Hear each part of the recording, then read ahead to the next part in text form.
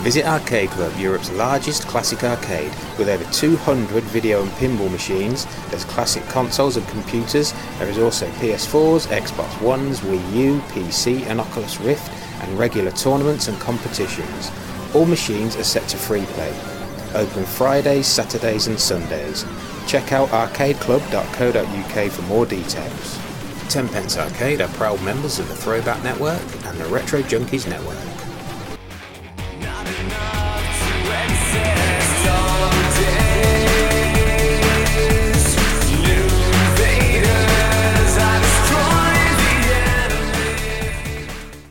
Hello and welcome to the Tenpence Arcade Podcast.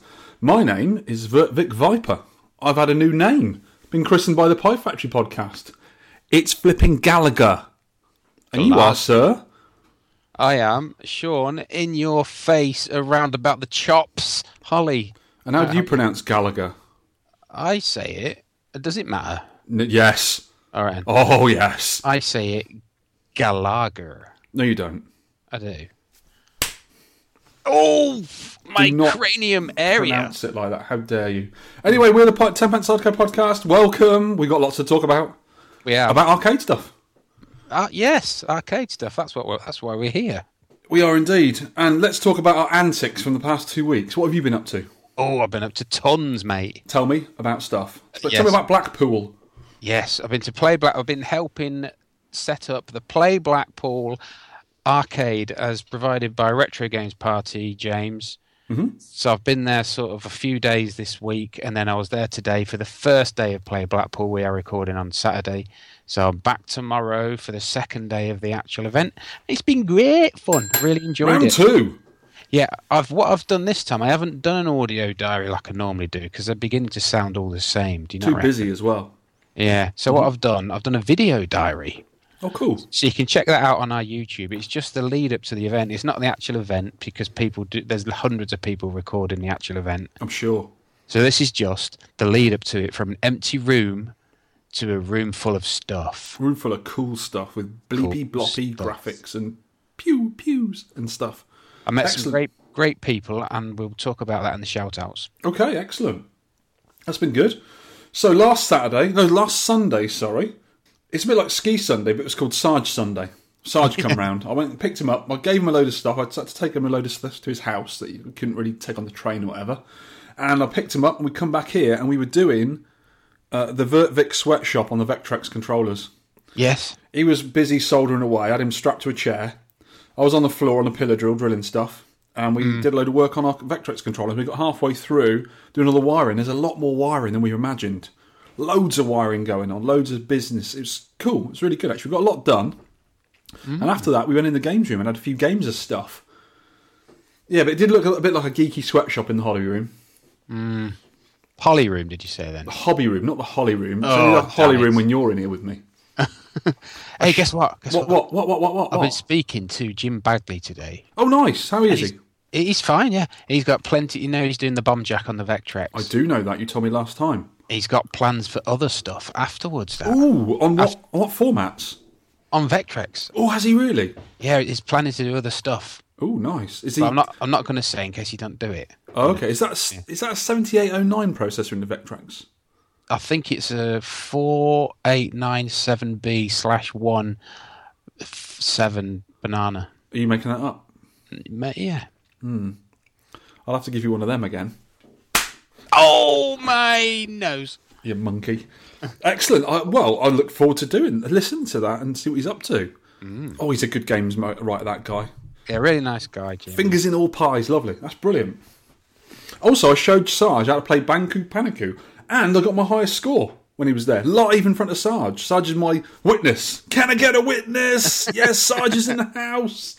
Yeah, that's when... Oh, we'll talk about that later. I'm getting ahead of myself. Yes. I also got 34,000 when he was watching me play Cosmic Alan as well. Oh, that is a good score on that. I'm focusing on getting 40,000. I think I can get 40,000. I do like a bit of Alan, me. Cosmic Alan. Cosmic Alan. Brilliant. Oh, another thing I've been trying to get... Oh, God, it annoyed me. I'm nearly there now, though. I've been trying to get Windows 7 on a PC to put in my Naomi. I want to upgrade to Groovy MAME, which everyone tells me is the next best thing to sliced bread and arcade PCBs. It's the closest thing you can get, I reckon. And it is good, but I really hate Windows. I hate working with Windows. It's so painful. I just could not get it on there. I was trying to use a USB stick to put Windows on because it's quicker than using a DVD, and it wouldn't work. And then I had to burn a DVD, and it wouldn't work. And in the end, I found out it's quite a silly mistake. I should have noticed, really, but I was trying to put a 64-bit version of Windows 7 on a 32-bit computer because it's an old computer that was running XP before. But the thing is, right, that's fair enough. I made a mistake. But why didn't Windows have a bit of code in it to say you can't run a 32-bit, a 64-bit operating system on a 32-bit computer? Silly. And I'd have gone, aha, okay, and not wasted my whole day doing it. I thought it did. No, it doesn't. It just hung. It just said Windows is copying files. It does that little white bar thing. And then it says Windows is loading, and the logo wouldn't come up, and it just hung there. So, oh, God. But I got another computer, an old computer, but still a good one. Put a decent graphics card in it, which Groovy MAME actually accepts. You've got to have a certain HD, whatever number, ATI graphics card in there. And it works like a treat. It's lovely. What I've got to do next is put all me old ROMs that I had on my old version onto there with Marla and run it all running together. So it runs the same as before, but you get all the really nice video graphics modes and everything. There's hundreds of modes on there it can do. Because that's the idea of it. You use a thing called, I think it's CRT-MU driver. It's a different driver for your video card, and it provides loads more video modes than it usually does. Yeah. So it uses all the old arcade video modes, the 320 by 240 and the 240 by 234 and all of that, the old stuff, and it works really well. Excellent. I put a few test ROMs on there. I put Bank Panic on there. I put Salamander, 1942, Star Force, and Pac-Mania, because Pac-Mania is the game I always notice that judders when you play it on normal MAME. Yeah. And it's working like a treat. Ooh, I'm going to have to get the PC you gave me. I'm going to have to get that set up, aren't I? Yes. When I get round to it. Oh, yeah. I'm not sure if you better run a 64-bit version there. You have to have a look. I'm not sure what kind of processors is in that one. But probably you can still use a 32-bit version of Windows 7. I think it's a Square processor, looking at it. I think it's a Square processor with a big heat sink on it, yeah. Yeah. A sink of heat. Guess where I've been as well? Where else have you been? The previous weekend to this one, I've been to Keswick, Whitwaff. Keswick, lovely Keswick, a little village just outside Keswick called Portinscale. What happens in Portinscale? Nothing. That's the point. It's really nice and quiet, was it? Yeah, I went to see some big nature. Big nature. Mountains, trees, lakes, because it's Lake Elephants. District. Guess what else? No, not. Do they have elephants in Keswick? No, they have lions. Maybe. No lions. Guess what I saw though, right? What did you see we went to Castle Rig, I think it's called, Stone Circle. Yeah. And there's obviously a stone circle on this hill, and the view of the mountains around are amazing. Nice. And all these little information boards as you walk in tell you, like, we don't know what this... It could have been a sacrificial stone circle from Neolithic times. Ooh. It could have been this, it could have been that. But I've worked out what it is. Go on. You've got a stupid look on your face. Tell me. What it is, right? One of the stones, I think it faced east as the sun rises, looks exactly like a golf cab. So I think these people were invaded by the Gorfian Empire in 2500 AD and started worshipping them.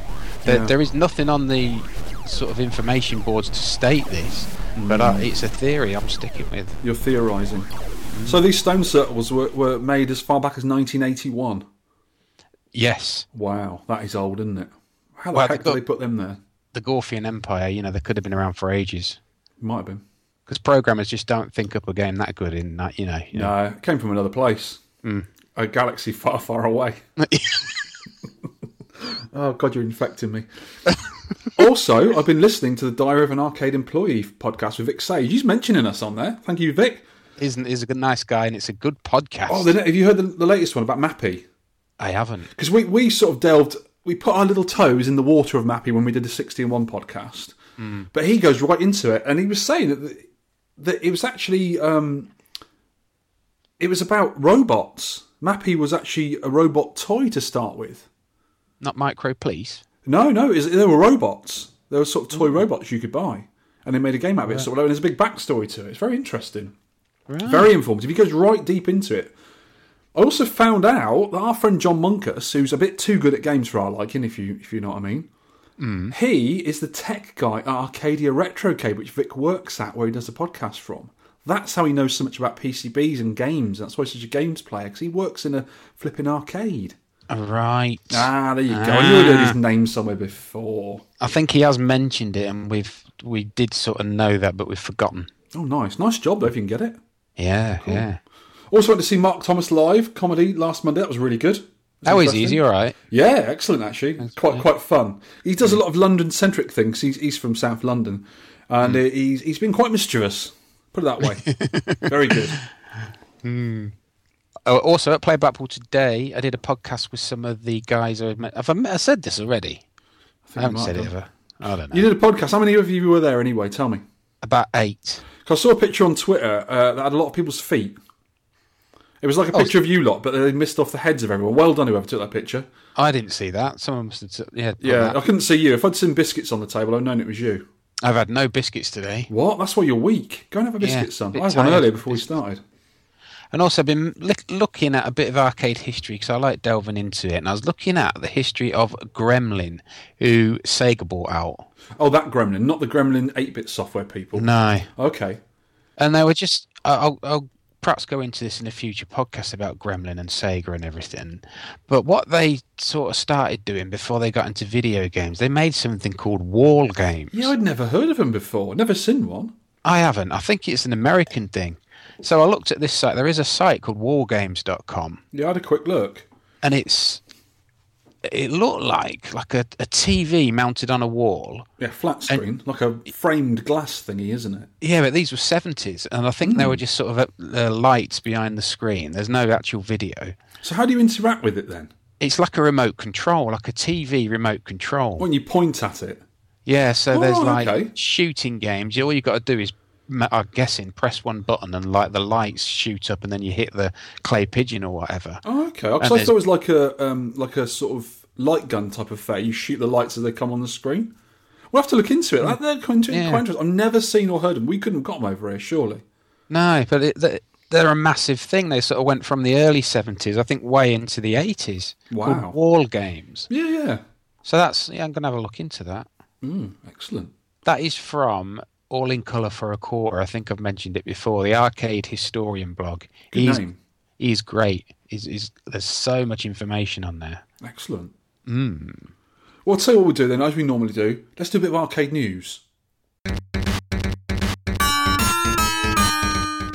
Well, there's a new Donkey Kong World Record. This keeps spinning backwards and forwards. It does. Almost every month, there's someone gets another sort of squeezes another 100,000 out of it. Ooh, yeah. A lot of competition going there, which I quite like.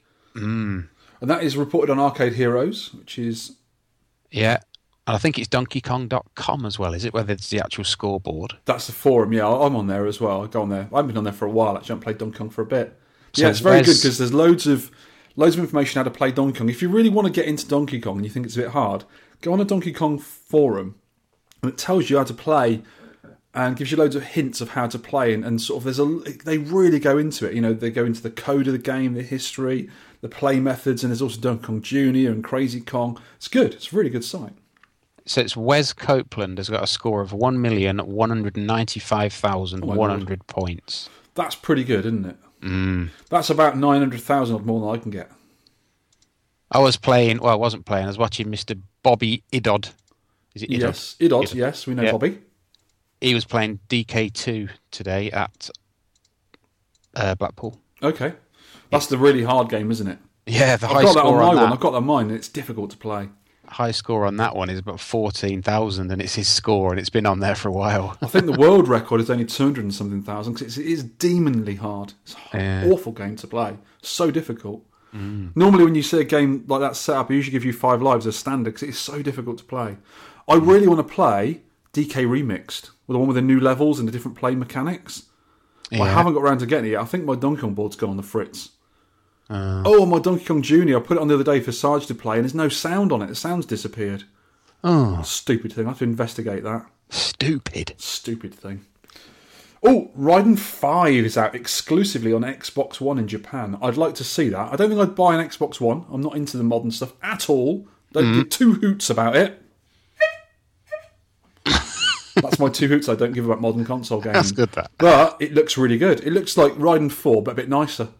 It's still a 2D game. The one thing I don't like about the later Raidens is when you're whizzing over, the parallax scrolling, when you're whizzing over a town or whatever and you're shooting, and it tends to mess my eyes up when it's moving so quickly past you, when the ground's moving so quickly. But it does slow down to areas when you sort of shooting, static objects and things. But it does mess my eyes up a little bit because 4 did that as well.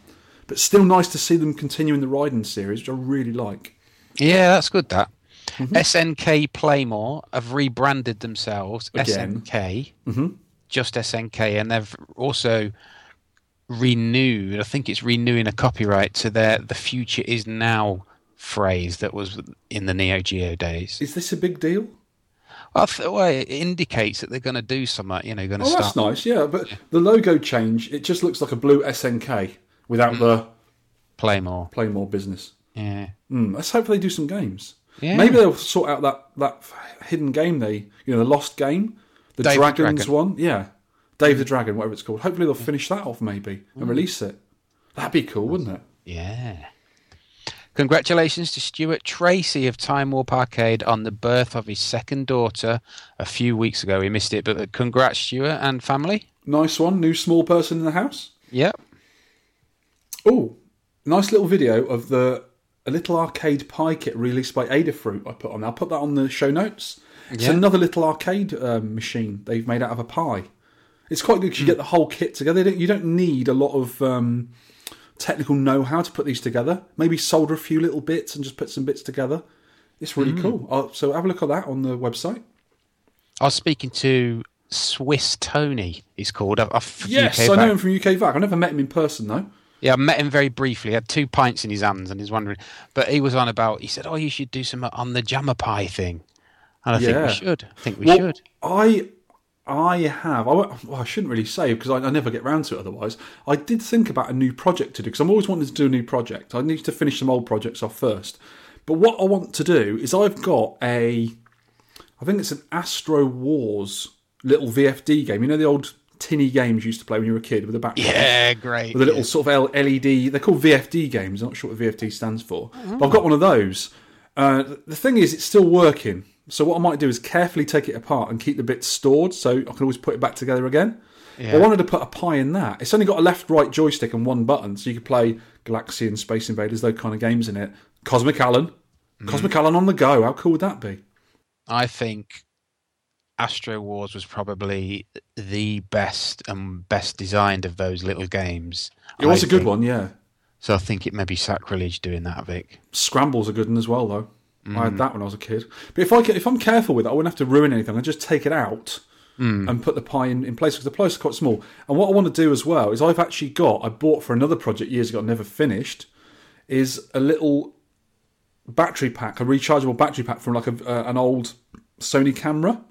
So I've got the whole pack. And you could fit it in there and have it rechargeable so you could play it on the go because the pies don't take up very many watts of or amperage or whatever you call it of power, so you can run it on a battery. That'd be quite cool. You could take it around places and play Cosmic Allen on the bus. That'd be pretty nifty, I think. Great. There is a new. This is quite fortuitous. I was looking into Gremlin and Sega. Yeah. And I think this is from Darren from Retro Dominations. Posted this on his site. Yeah. A new Sega interactive arcade archive, and it's in Japanese, so you have to translate, and it's all the Sega arcade games from 1970. Ooh. In a little kind of spinny kind of a worldy interactive site, but you can turn it into a list, which I do. Yeah. And then you can just click on all the games, even the electromechanical stuff and stuff like that. That's interesting. That's official Sega as well, is it? Yeah. Oh wow, I'll have to look at that. There's a couple I think that they've missed, but I don't think they were Japanese releases. I think they're in America, so I think it's just Japanese releases. I hope they do American one as well, then, because there'll be some extras in there, I think. Yeah. Cool. I think it's up to 2010. Excellent. Yeah, it's really interesting, so check that out. There'll be a link in the no shows. I will. Another link in the show notes will be that GCC Crazy Otto GDC talk in full. We found a link now. I'm going to put that in there as well. So that's actually interesting to have a look at. That we talked about. Yeah, that's really interesting. It is. And the GCC guys did a lot more than just Crazy Otto, but you can, have a read of that. That's good.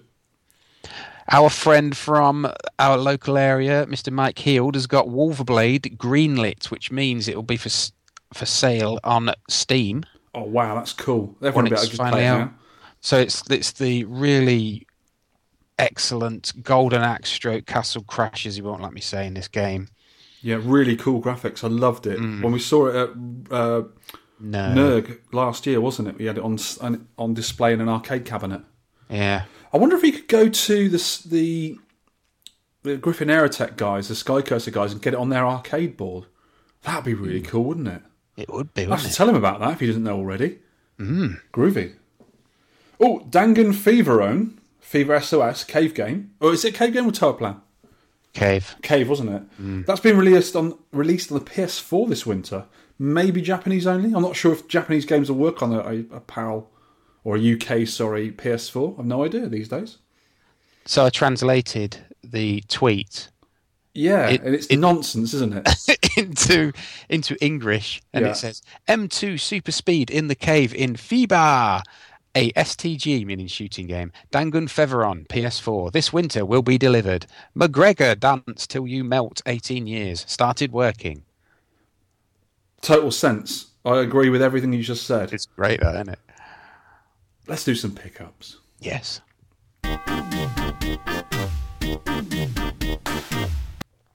I got Toidles. A Toidles PCB. Go on, say it. What are you? Toidles. You're a mama turtle. I'm a mama turtle. Cause I'm a kitty turtles from that building. They're all on top. Is that how a mama turtle would speak? I don't know. Exactly, yeah. She's a heavy smoker. Anyway. Yeah.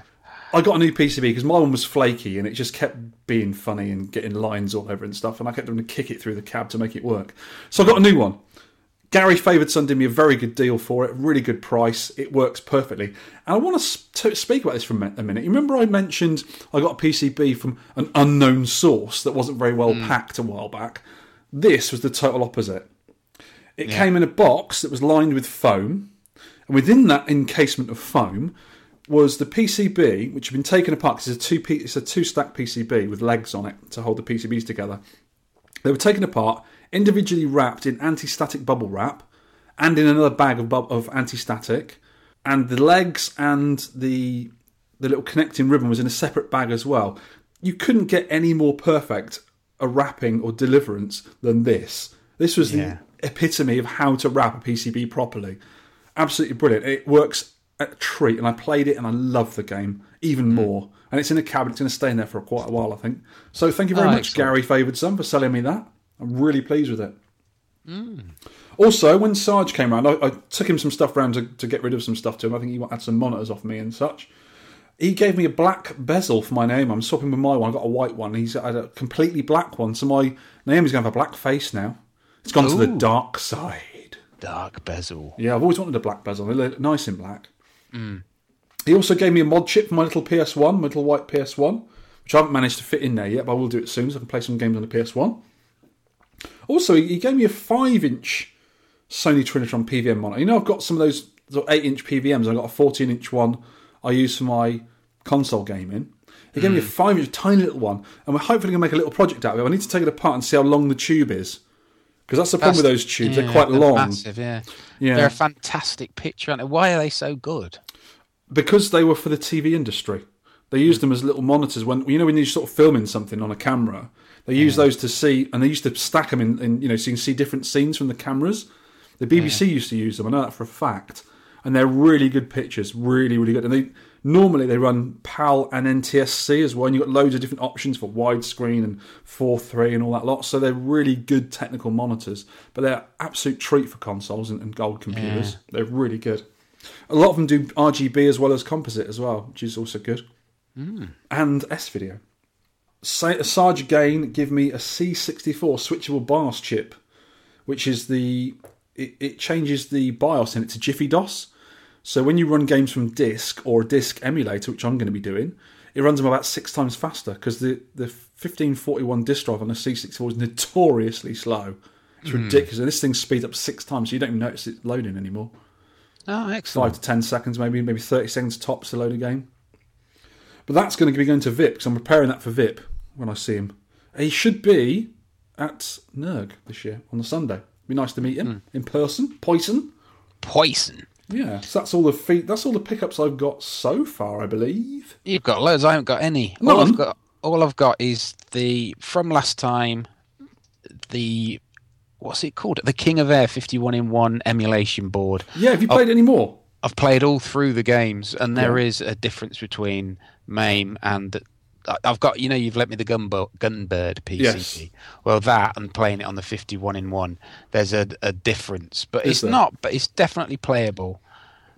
It's not bad for 50 odd quid, though, is it? Yeah, it's can't excellent go wrong. value. Excellent value. It's definitely worth getting for just a blast through all those games. Yeah, because if you to buy all those PCBs singular, if you actually get hold of them all, that would cost an absolute fortune, wouldn't it? Because the shooters are quite expensive. It cost one arm and one leg. Yeah, it would. Right. That's all the pickups done. Let's whiz on to the feedback. We have some feedback from Maximum Phil from Maximum Power Up. He's put, bloody brilliant mega show. Enjoyed it immensely. Thanks, Phil. Saw him today, actually. I was going to say Phil for Minimum Power Down, but since he's given us such nice feedback, Maximum Phil! Maximum Phil. Yes, I can't wait to meet them two again at the old NERG. So Mark Happy Dude, great podcast as always. Thank you, Mark. Tin has put, bloody hell, only just finished the last one. It was supremely excellent, by the way. Can you do a 4-hour one every time? Nope. Yeah, no. Love that you can hear the upgrade music from the Hot Rod in the background of the interview with Jim Bagley. It was quite loud, wasn't it? For me, that is the defining sound of Arcade Club. It does stick in your head. It's loud, isn't it? Forgot to mention, chalk me up as one more person who bought Arcade Book on the strength of Sean's interview. Yeah.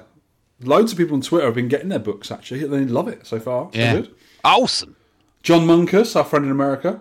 Oh, he's got some good feedback here. Tons. Horizon is the sequel to Moon Patrol. I didn't know that. I haven't played it yet either. It does look quite good. And there's some YouTubes on here we'll put on the show notes.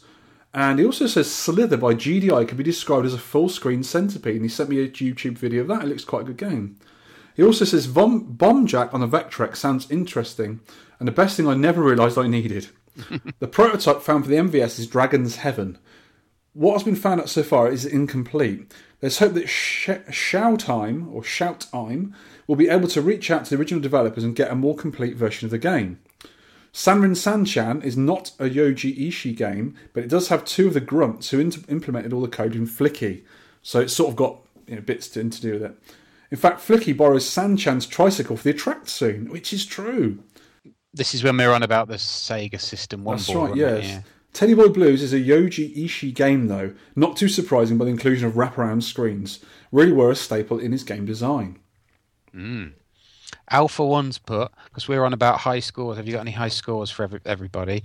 And he's putting, I'm playing Change the Poopy Nappy at the minute. Got quite a high score still going, in fact. That's a game he can play on his own with his new son. Gary James Harris.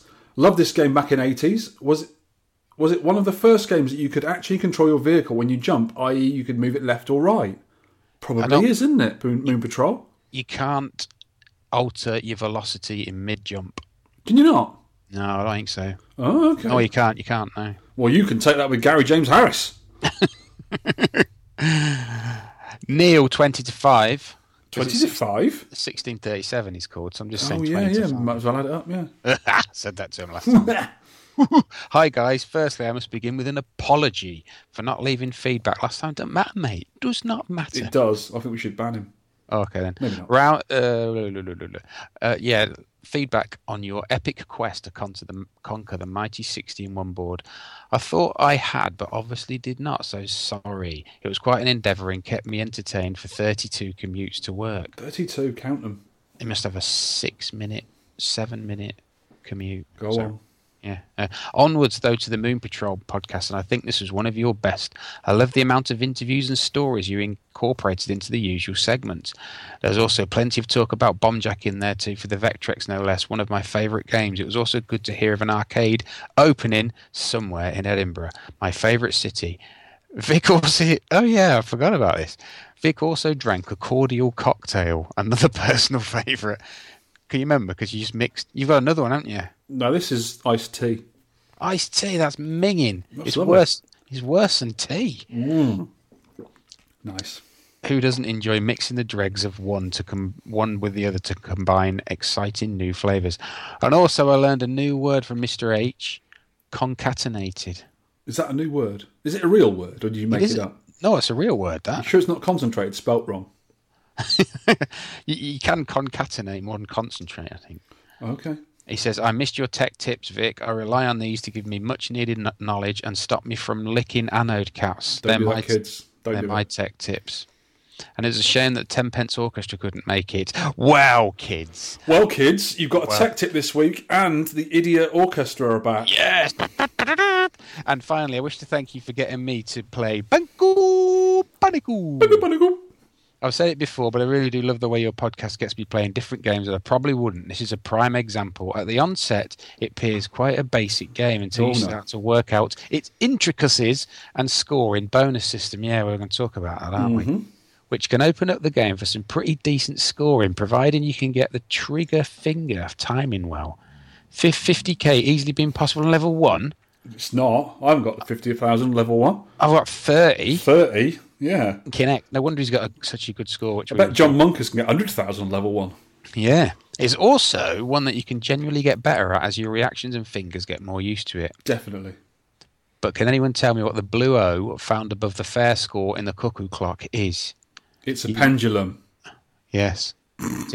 Ticking left to right. Yeah, it's nothing to do. It's just a pendulum.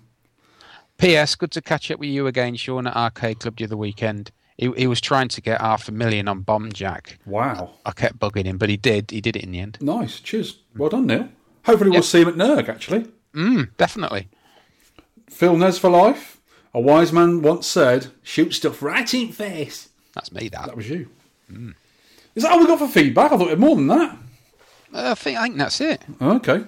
Sarge was too busy being here to do any feedback anyway. Yes.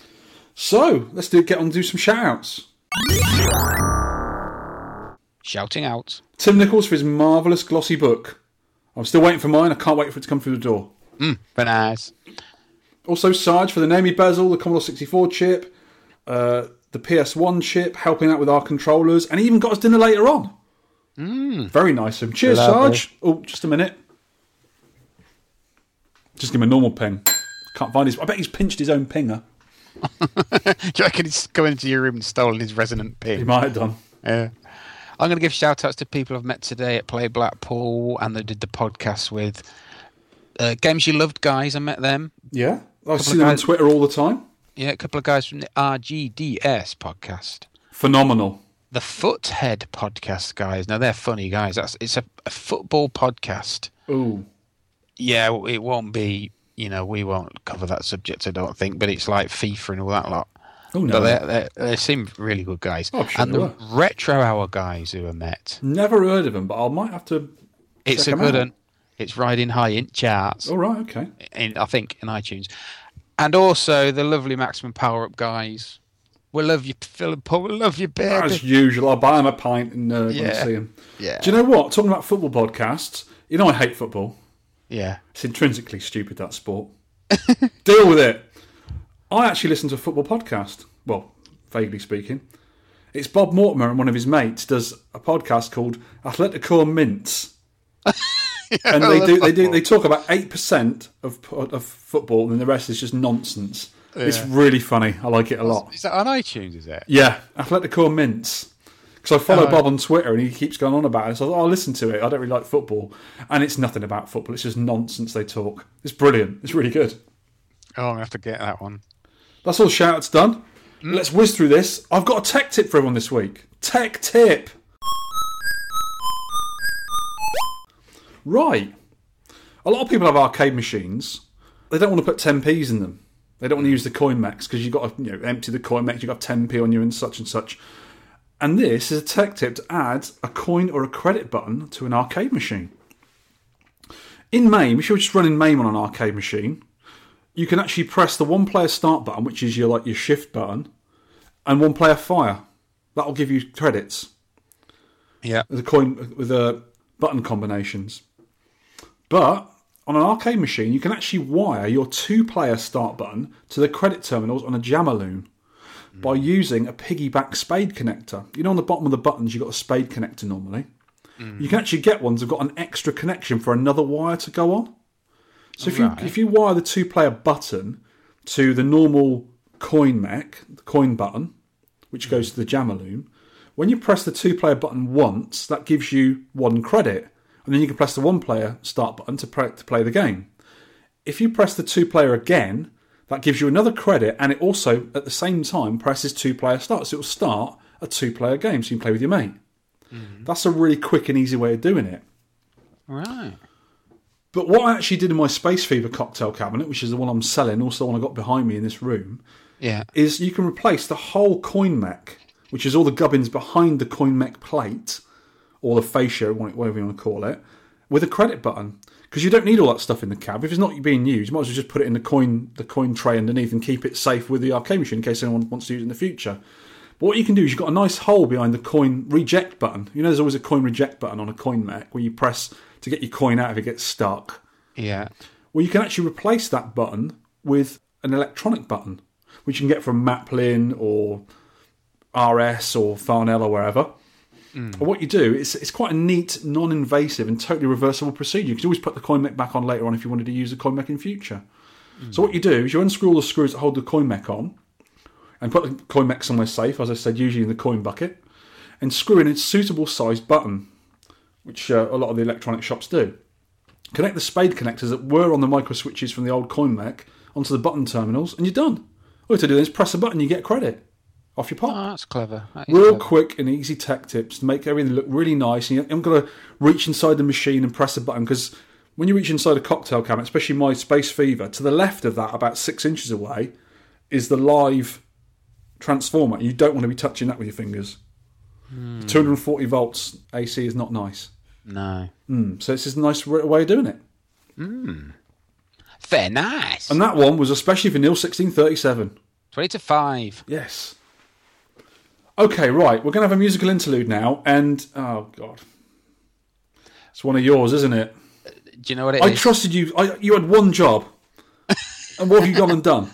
Well, in keeping with the cowboy theme of this podcast, I can never say Bank Panic again. We just have to add the ooze on, even though it's not proper. But there you go. No, we'll explain that later. The Tenpence Orchestra Junior Choir perform. Just you. No, don't be silly. It wasn't anything to do with me. You crazy fool. Yeah, I know you haven't anything to do with it, but nor did I. It's a Tenpence Orchestra Junior Choir, and you'll see why. Of course. They perform it's actually Bob Marley originally wrote it, but this one is Eric Clapton's 1974 smash hit, I Shot the Sheriff. I shot the sheriff, and I also shot the deputy. I shot the sheriff, shot him in the face, you see.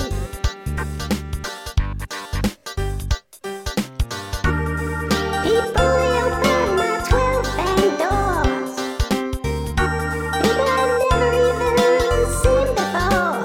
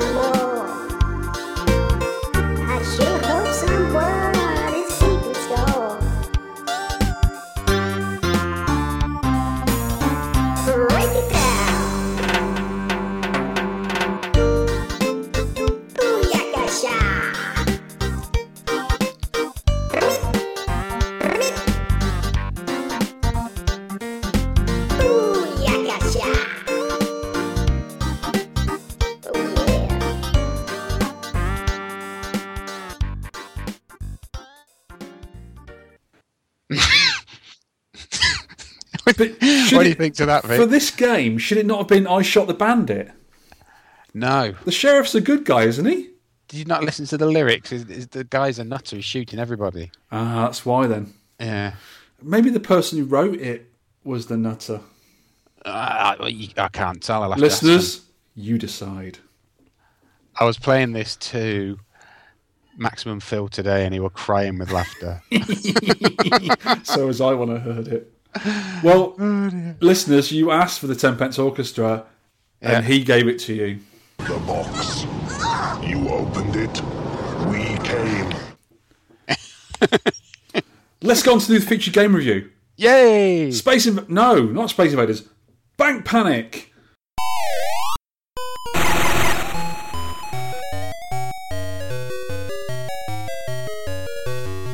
Or what we like to say, Banco Panico. Right, let's get this over with. Yes. In Japanese, it's written with a U on the end of both words. The U in Japanese is not usually said. It's a silent U. Because when the Japanese words, this is told to me from my wife, who did do Japanese language for a while, they make their words up with two letters. So ba, nk, and they put a U in it, panic and oo, but they don't pronounce the U's in the middle of words or think on the end. So it's just bank panic. It's not quite squished together, the word. But they do put O's on the end of some things as well, I've noticed. And they do pronounce the O's, but with the U, they don't do it. They should do, because it sounds great. Because Astro City cabinet in Japanese is Asutaro Shiti. SH. I honestly, that's how it's pronounced. But it's Astro Shiti. That's how it's pronounced. I might get in one of them now. No, dirty things. Right. Bank Panic was made by Sanritsu. And it's actually got on my PCB, it's written on there, Sanritsu. And released by Sega in 1984. It has a left and right stick and count them kids, 3 fire buttons. 1, 2, 3. Some people had a problem with 3 buttons. It was too many buttons for their tiny brain. This is by someone we know who does a very good Atari podcast. I'll let him think to himself how many buttons he needs. Yes. This is the left, the centre, and the right buttons for your firing. It runs on Sega Z80 based hardware. Other such games are Alibaba and the 40 Thieves, nice little maze game. Jump Bug, which we like, and Pengo run on similar hardware. Ooh. You play a rootin' tootin' bank guard who is tasked to serve the bank punters and blow away the bandits. You have an inside looking out view of the bank, and when the game starts, you see your character behind the counter of the bank, and you always have a view of 3 of the 12 doors. Pew, pew. Pew, pew. You can move your joystick left and right to scroll through the 12 bank doors. This bank has a lot of doors. You'd think that'd be a security issue, right? Yeah, it's a bit weird. It must be a round bank as well, because you can just scroll all the way around. What a weird bank. You have sort of a radar on the top of the screen that alerts you to when someone is outside the doors. A red square moves to the door on your radar. When you move to those doors, someone will open the door. One of these characters will be there. A male punter, there are 2 types, one with a moustache and one without. A female punter, a tiny man with lots of hats. That's a bit strange. Or a bandit. Don't shoot any of the punters, or they'll get mad and shotted. Yes. And you will lose a life. If you shoot one of the punters, who are trying to give you cash for your bank, they look annoyed. They have a big red splot in the middle of their head, like they've been just skimmed by a bullet. And they'll point to a wanted poster showing you should be shooting these guys and not them. Which is fair enough. They got a point. Who deposits hats in the bank? I don't know, but if you shoot his hats off, he gets all happy and gives you a bag of cash. That is just strange. But fun. This bank is just bonkers. Yeah, you need to shoot the tiny hats. You get like 100 points for each hat you shoot off the little guy, because he's only a short, stumpy guy. And if you get the last one, you get 1,000. He chucks a load of money at you as well. So you fill up that particular door he's in with a bank with cash deposit. There are lots of rules and play mechanics to this game. You want to collect a bag of money for each door. That's how you do a level. More cash on a door gives points and bonuses at the end of a level. If you've collected a cash bag on a particular door and a bandit is waiting behind a door, you do not know who is waiting until the door opens. The bandit may rush in and steal that cash bag away. The dollar icon will flash and then disappear when this happens on your door radar. Sometimes a bandit will also leave a bomb on one of the doors, and a fuse on the door needs to be shot before the countdown ends, otherwise Dune! Exclamation mark. Dune, yeah, that's great. That, Not boom, Dune. Because I actually did this. I missed it once, and you get blown up. Yeah. You get a little sort of scene, and you get blown up. I think they got the translation wrong. Oh, and you'll lose a life when this happens. If you manage to shoot all the little guy's hats off, he chucks in a cash bag, which can be used for your level collection, like I said. Shooting the bandits. If you shoot them straight away, you get an unfair kill, and you'll only get 100 points. If you let them go for his 6-shoot and shoot him as soon as possible, you get varying points, up to 1,000 in later levels, and even more than that, actually, I noticed in later levels. But the quicker you shoot him when he's got his gun out, the more money you get, the more points you get. You also get a wanted bonus for certain bandits. These are known as fair kills. If you manage a perfect fair kill on the red-shirted bandit, you also get a letter to make up the word extra in the bottom left-hand corner. This awards a nice intermission screen. You get an extra life and end the level early. And the level I did it on, I got a 20,000 point bonus. I never did it. I think on the later levels, you get even more bonus. You get up to 60,000 point bonus for doing that. I think. I only did it on one of the early levels, so I got 20,000. But it's really cool. It's a really cool feeling when you get it. That's what I did when Sarge was watching me. And I punched the air. I freaked out when I got it. I was really happy. As the levels progress, the bandits get sneakier. Sometimes they shove a customer out of the way and try and shoot you. Other times they run past the door and then turn to shoot you. Even the poorer customers get tied up, and you need to shoot them only once to free them. If you shoot them again, you'll kill them, or you'll shoot them, and you'll get use a life. Was that a ghost? That was Mrs. Holly. Oh, okay. Sometimes you'll shoot the gun out of a bandit's hand for him to pull out another hand cannon to get you with. Shoot the sucker twice. In the face. Oof. Multiple bandits can also attack on all 3 doors at the same time, so you've got to be really quick with your fingers. And don't shoot the punters, because sometimes they pop up in the middle of it. Usually, the punters act a bit different when a bandit is going to appear behind them, so keep a lookout for their expressions. You sort of know by instinct what they're doing. If they look a bit strange, a bandit's going to shove them out the way and try and shoot you. Yeah. You are given help by some of the happy customers by a wanted poster on their backs as they leave, indicating the door where a bad guy is hiding behind. So you can go up there and be ready for him. Sometimes doors open and close with no one there. They just mess with you. So gameplay. Twitchy and brilliant. Never rage quitted this once. I've never been so annoyed with this game I didn't want to play it. I haven't. It's one of those games that just doesn't annoy you. I don't know why. I just love it. You just think, oh, it's my fault, that, and you don't get annoyed with the game, do you? No. Usually it's my fault. Oh, God, I just shot a punter or whatever, or the guy sneaked up on me. Or I go for the wrong button quickly, and I've usually got my finger on the button and go, no, that's the left-hand button. You wanted to be in the middle, you idiot. So it's my fault. On the early levels, the bandits seem to take an achingly long time to try and shoot you. It's hard to time the earlier levels, isn't it? Harder than the later levels. The later levels, you can just go for it quickly, and you usually get it quite quick because they're so quick to react. But did you know that the Bank Panic game is actually based on real-life events? At a place in America called Biscuitville Gulch, Tennessee. Really? I've actually got an old recording of real live events taken from 1826. They go like this. Morning. Howdy. Thank you, sir. There you go. Thank you, ma'am. Hello there. You a bandit? Sure am. And I'm gonna rob you all just as soon as I get my gun out and...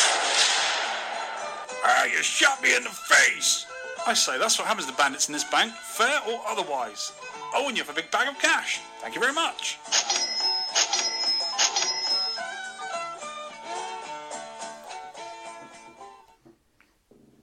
Wow. Yeah, actual factual evidence. So you've got a recording from 1826. Yeah. Thanks to the Tenpence Orchestra voice actors for the documentary recordings.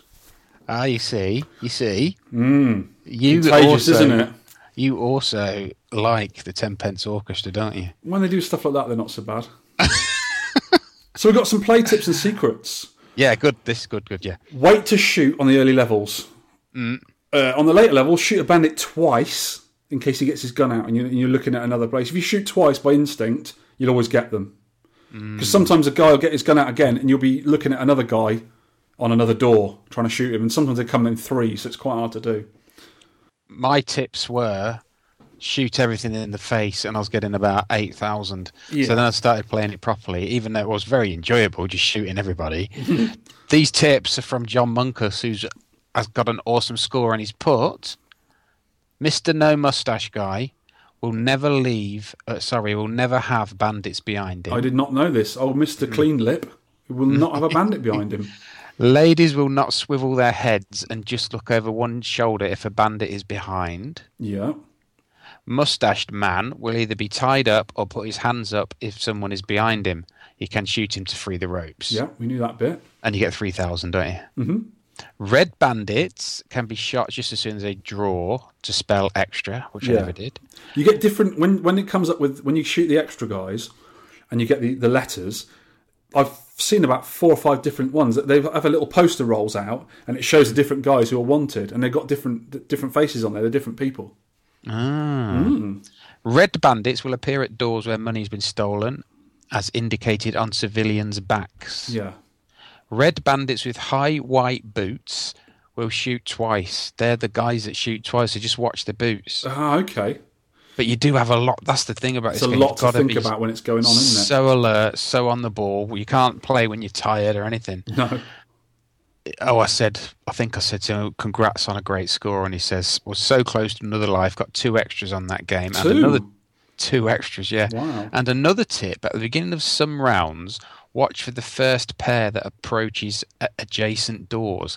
If you line up with them on the middle and the right, they will always be friendly, and often the short guy appears on the left door after they appear. Oh, okay. After they leave, sorry. 3 quick and easy doors completed. This usually happens when the short guy does not appear at the beginning of the round. Oh, so the later levels, because normally he appears on door 4 on the earlier rounds. Yeah. I did not know that. I think if the short guy doesn't appear, then the left door is hostile. And he says, but I haven't paid enough attention or experimented enough. So he really goes into the details of the games, especially like with Flicky. He sort of delved so deep into it, and I think he just could tell what was going to happen in the gameplay, you know. Yeah, he's like a few other players I know in the UK as well. When they go into a game, they go technically into it, so they understand how the game's playing. So they can look ahead of what's happening and usually work out what's going on. Yeah. I bet John's good at Donkey Kong. I bet. I have to ask him. So thank you, John, for those hints and tips. Very good. I wish I'd known about them earlier for my score. So the graphics and sounds, really colourful, just like all the other games on the Sega System 1. The tune gets in your head and stays there, Dixie. I think they do all they need. They're quite smart graphics. The characters are all really good, quite funny. Animation's good, yeah, I like it. Awesome. Sound effects are brilliant. Love it. So I've got some scores here. Let's go from the bottom up. Yes. So Andrew Driver, who didn't really get into it, 32,500. We had Sarge, who's playing with me that day. He got that 35,000 points. That was the first time he ever played it, so that's pretty good. Stacey King, 60,700. Delta Lima 212, 137,400. Ian Dumford, 139,200. Mark Kay, 173,300. James Tinmouth, 209,350. He's tin. Oh, that's Tin! He's tin, yeah. That's why he's Tinmouth, of course. John Key, 219,700. Mr. Holly. Yes, not so great this time. 243,950. Shooting too many people in the face and not leaving people to be not shot in the face. Yeah. Lucid Sprite Mare, 248,250. Madstee.com, 276,250. Myself, 284,650. That's a personal best for me. Good score. Yep, I enjoyed that. Neil 1637 beat me, the monkey. 358,005. That's a good score. Then Mr. Charlie Farr, who was always good at these games, 386,050. Mark Happy Dude beat him, 435,300. Was this live at Arcade Club? No, they got one there?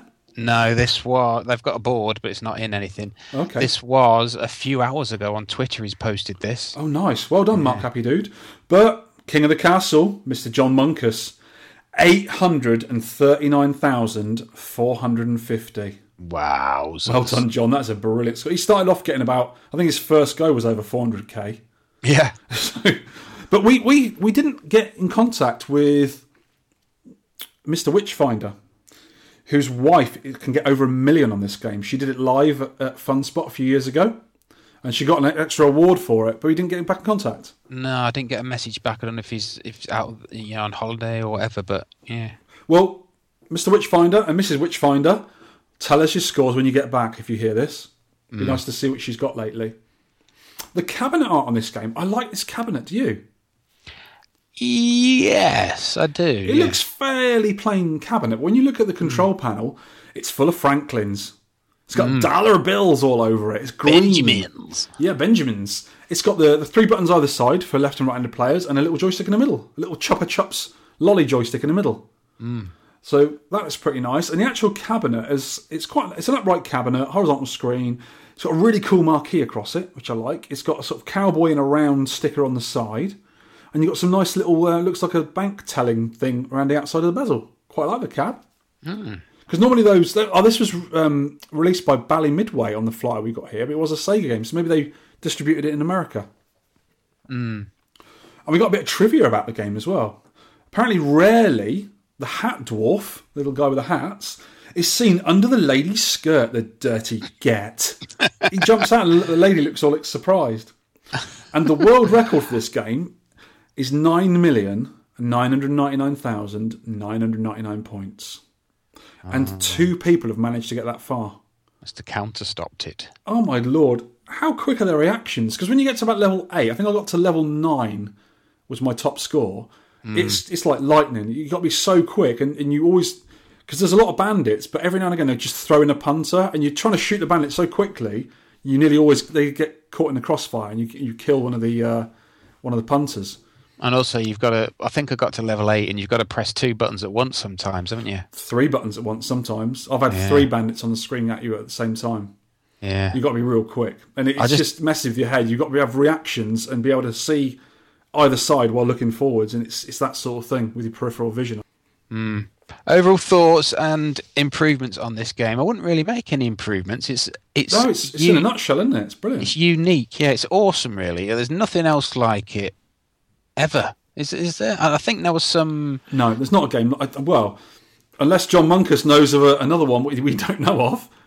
Isn't there a light gun game where you shoot guys coming out of windows? Hogan's Alley. Yeah. Some people have said to me before, is this Hogan's Alley? So maybe you can get mixed up with that. I've never played it. I think it was a NES game, wasn't it, with the light gun? Yeah. One of the famous ones. There's some times where you can't move away from a set of doors when there's a bomb ticking down on another door. Yeah. You can't move because they just keep appearing and you get killed. That is something that maybe you could The only thing change. I could think of, I agree with you totally there. If you sort of move your joystick right twice quickly, or you keep moving your joystick, maybe that'll get rid of the customers a bit quicker and you can move. Because that's actually how I got blown up. There was an explosion. Explosion. Dune! I like that Dune. It's good, isn't it? But I never got bored of playing it, and I didn't get annoyed once. This game's got a lot of charm, not to annoy an old curmudgeon like me. Can I get a harumph in here? Harumph. Harumph. No harumphs. No. 0 harumphs. Did you also know this came out on everything? It came out on the ZX Spectrum, the Commodore 64, Amstrad MSX, Atari 8-bit, Master System had versions. Some were official, some weren't. Some had slight name changes. There was West Bank and also Bang Bank, which was on the Atari 8-bit, I think. So it came out on a load of things as well.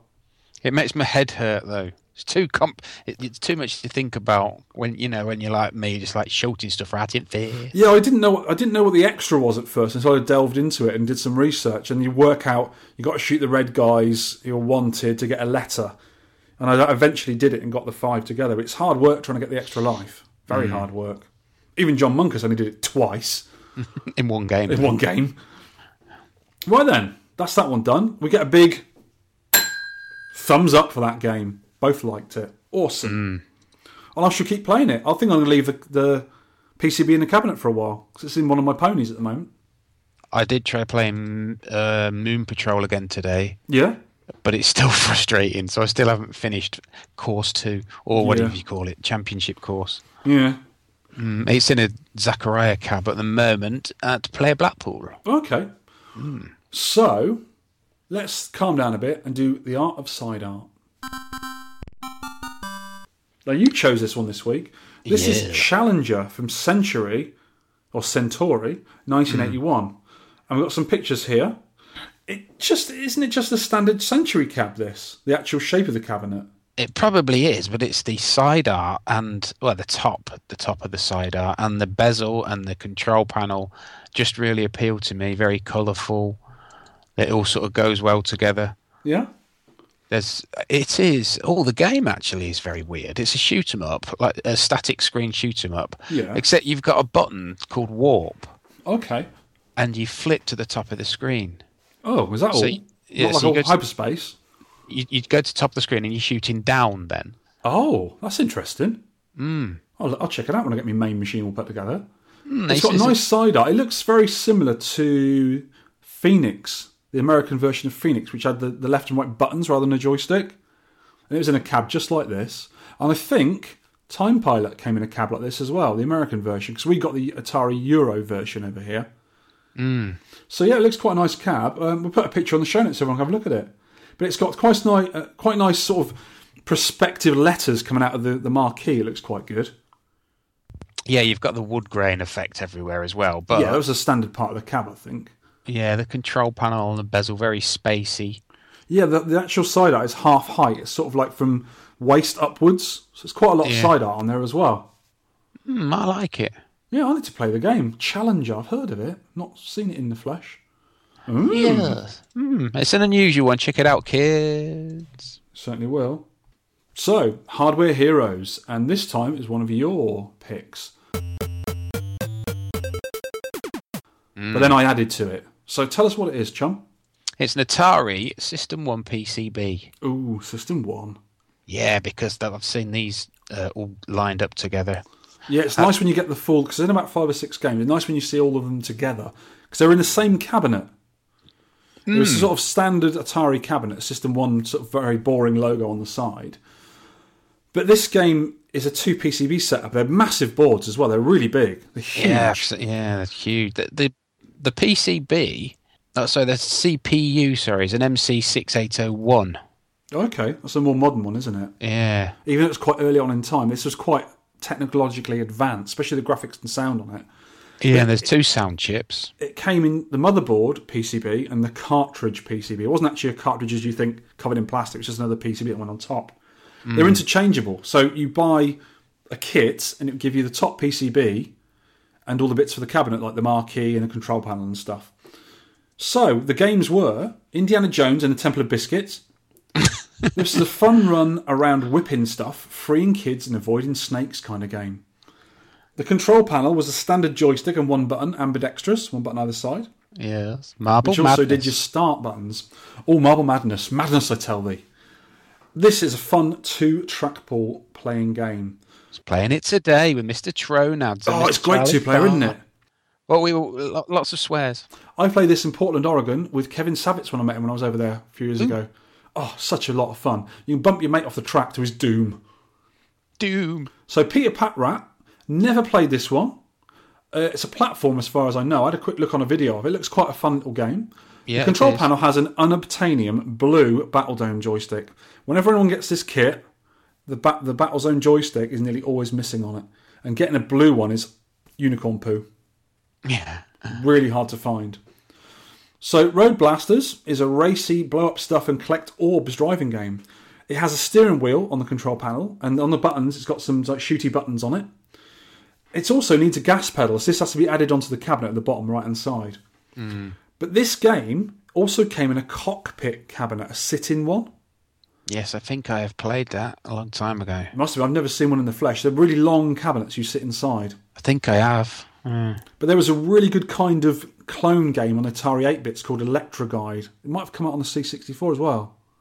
But I think instead of collecting the orbs, you had to avoid them. Yes, very futuristic looking game. Really good music and good scrolling. And we also have Roadrunner.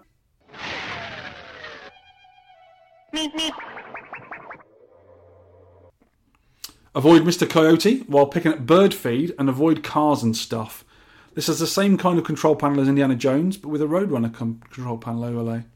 And this one was Relief Pitcher, a baseball game. System 16 says this was a prototype, but I've seen the manual and flyer online. I've also seen cabinets of it, so maybe this one came out. Clov also says it was a thing. The manual even talks about an optional baseball card dispenser. But to me, dull sports rubbish. Not Sports impressive. rubbish. No. See, this is where I got a bit confused when I was looking at this, because Paperboy is a System 2 game It is, yeah. that came out in 1984. So there must have been some crossover between Atari System 1 and System 2, because Road Blasters is 87. Yeah. Yeah, maybe it was developed on the System 1 and it couldn't handle it, so they had to go over to System 2. Because System 2 did some other good games, or didn't it? We'll have to cover that another day. Yeah, 720, APB, Championship Sprint. Oh, they are good games. Super Sprint. Yeah, I like APB because they say things like, I sure could use a donut. Yeah. Right then, we're nearly done, I think. So next show's game, it's a listener pick. And what do you think we should take from our list of listener picks? Because we've just done Atari System 1, how about doing a System 1 game?